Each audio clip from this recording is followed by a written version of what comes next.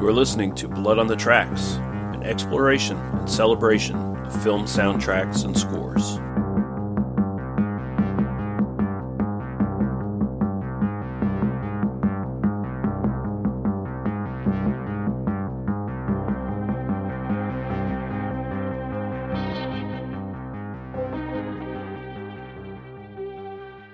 Hello and welcome back to Blood on the Tracks, an exploration and celebration of movie soundtracks and scores. I'm your host, Lee Russell, and this is episode 40. And we took a month off for Halloween and all that jazz. Let the Wolfman do his thing.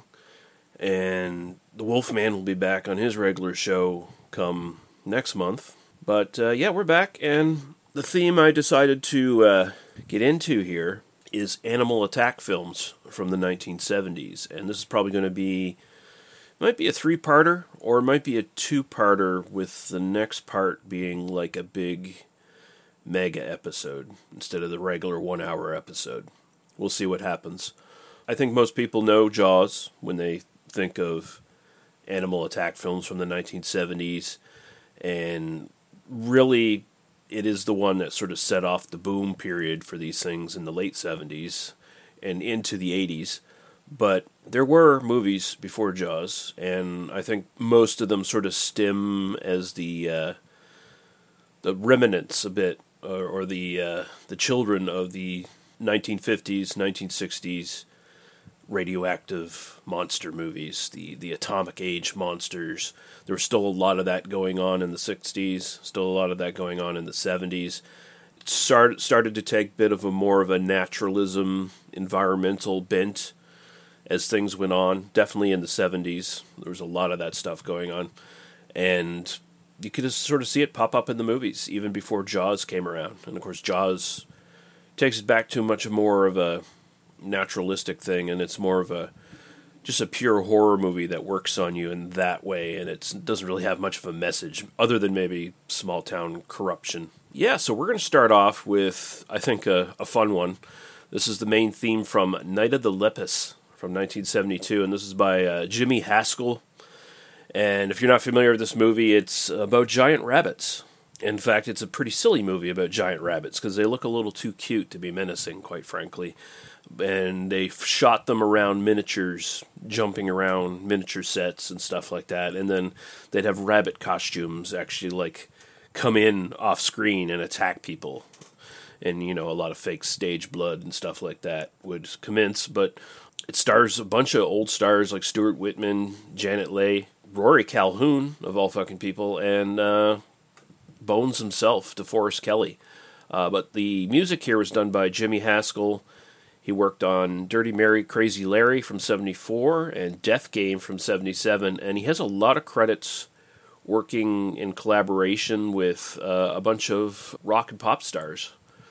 He did work with Elvis Presley, Neil Diamond, Crosby, Stills and Nash, Steely Dan, Billy Joel, and the Everly Brothers, just to name a few. We're going to get into that, and then we're going to follow up with another sort of pop music connection here. We're going to look at Ben's song from Ben from 1972, which was the Killer Rat movie, basically. The rat with the psychic connection to our protagonist.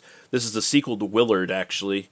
So, but Ben is supposedly the same rat from the first film, and with a new human that he's working with, I guess, kind of thing. But and this was done by Don Black and Walter Scharf, and the vocals here, though, are done by a little guy named Michael Jackson. And this became a #1 pop hit single for Jackson at the time. So we're going to look at those, and we're going to come back after that.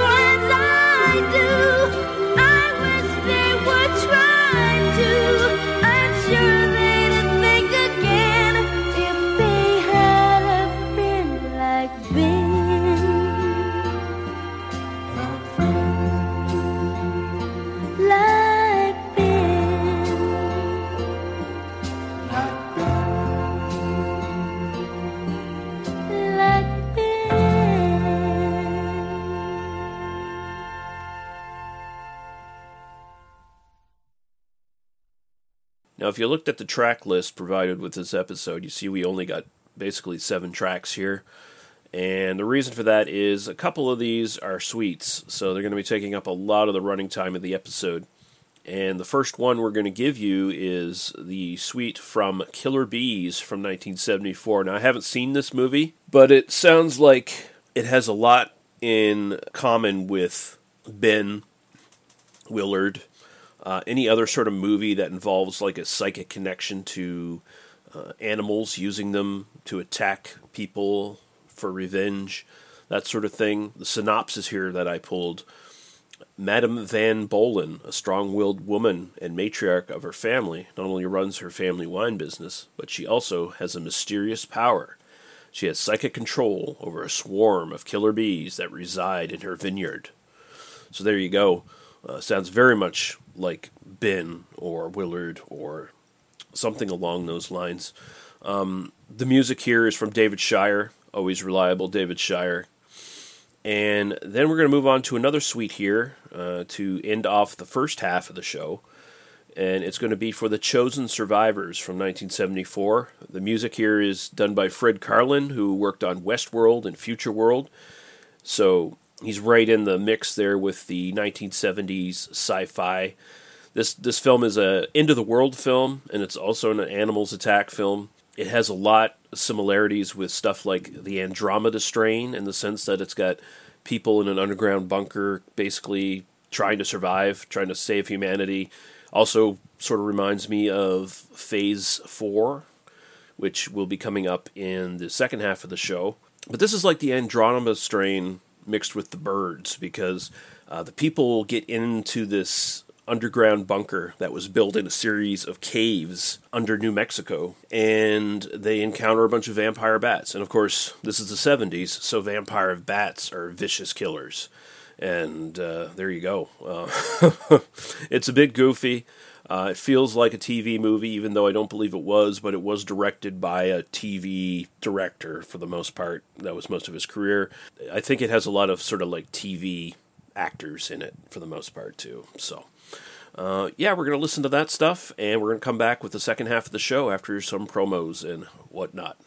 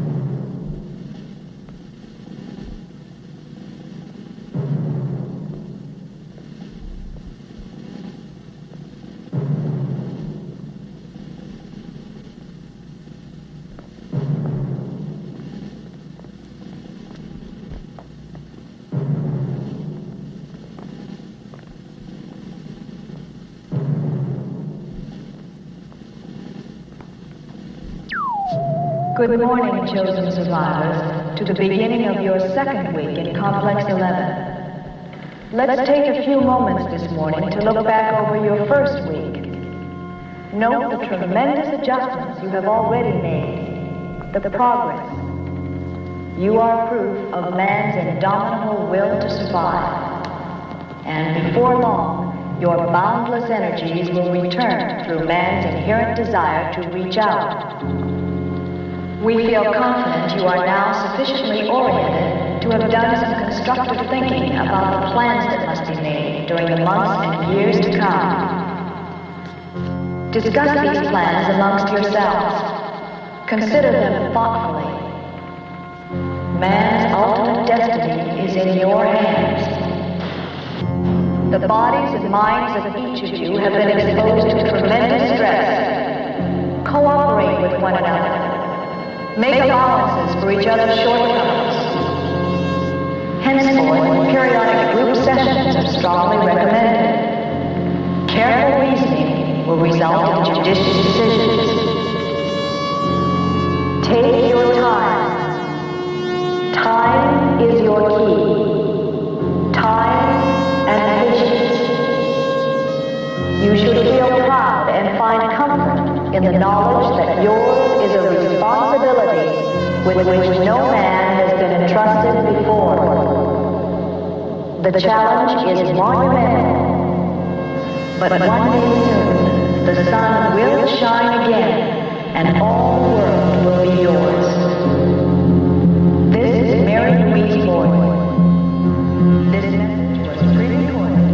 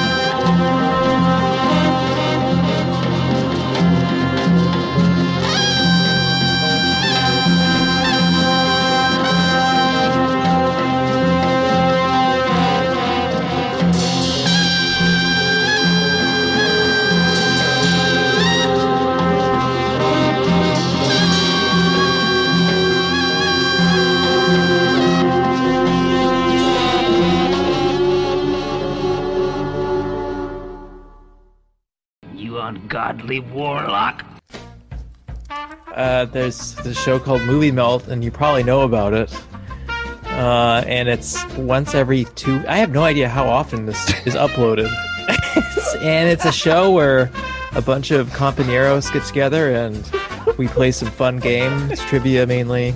We talk about new releases. We have some fun games where we try and guess the title of a movie based on stuff that really probably religious people write on IMDb.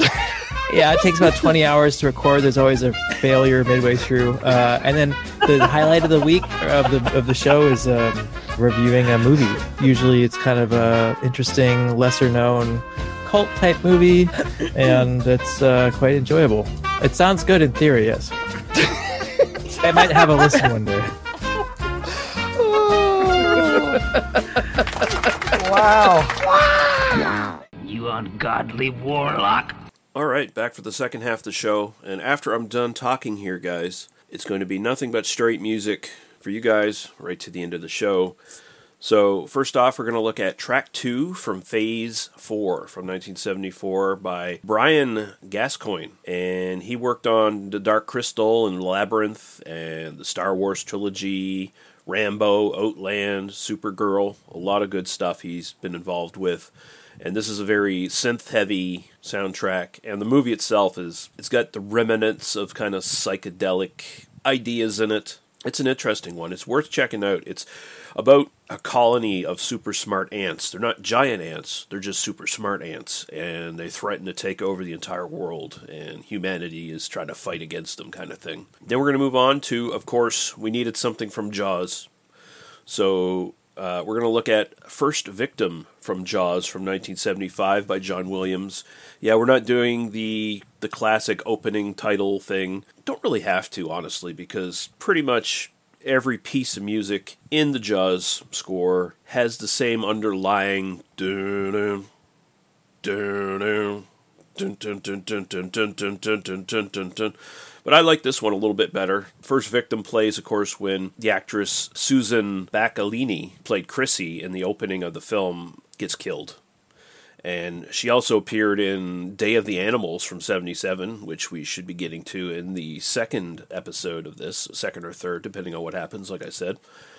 And she also spoofed this scene in Spielberg's 1941 from 1979. And the less said about that, the better.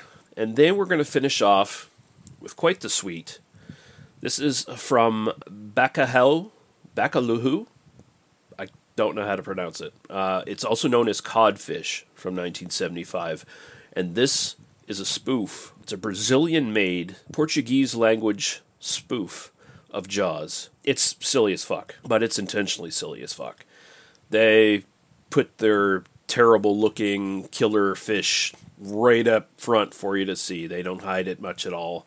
Unlike when in Jaws, where they sort of had to hide it because it looked so bad and it wasn't working properly. And it made it more effective, of course, but at the end of the day. But here, very much a spoof.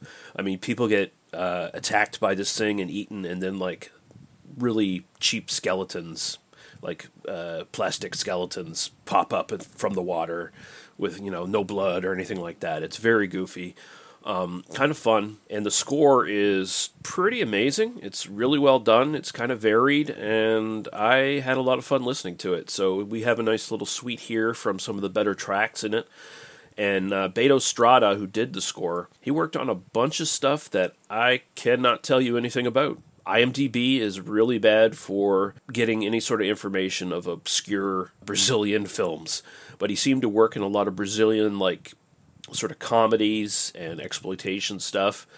There was one called Those Beautiful Naked Marvelous Women from 1974, which I can only imagine what that entails. It says it's a comedy. It's probably like a nudie cutie kind of thing, but there's no information on it. And something else called Emmanuel Tropical from 1977, which, again, no information on it, but obviously is probably one of the unofficial Emmanuel films out there, or, Emmanuel, which is basically the Django of softcore porn.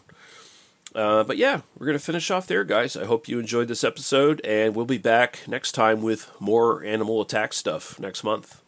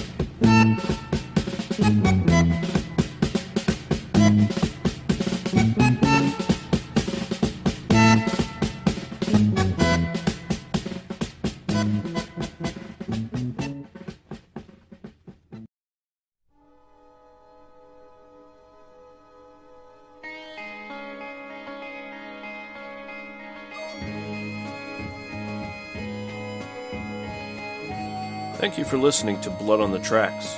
For further episodes of this podcast or our other podcasts, please go to tmbdos.podbean.com. Thank you. Drive through.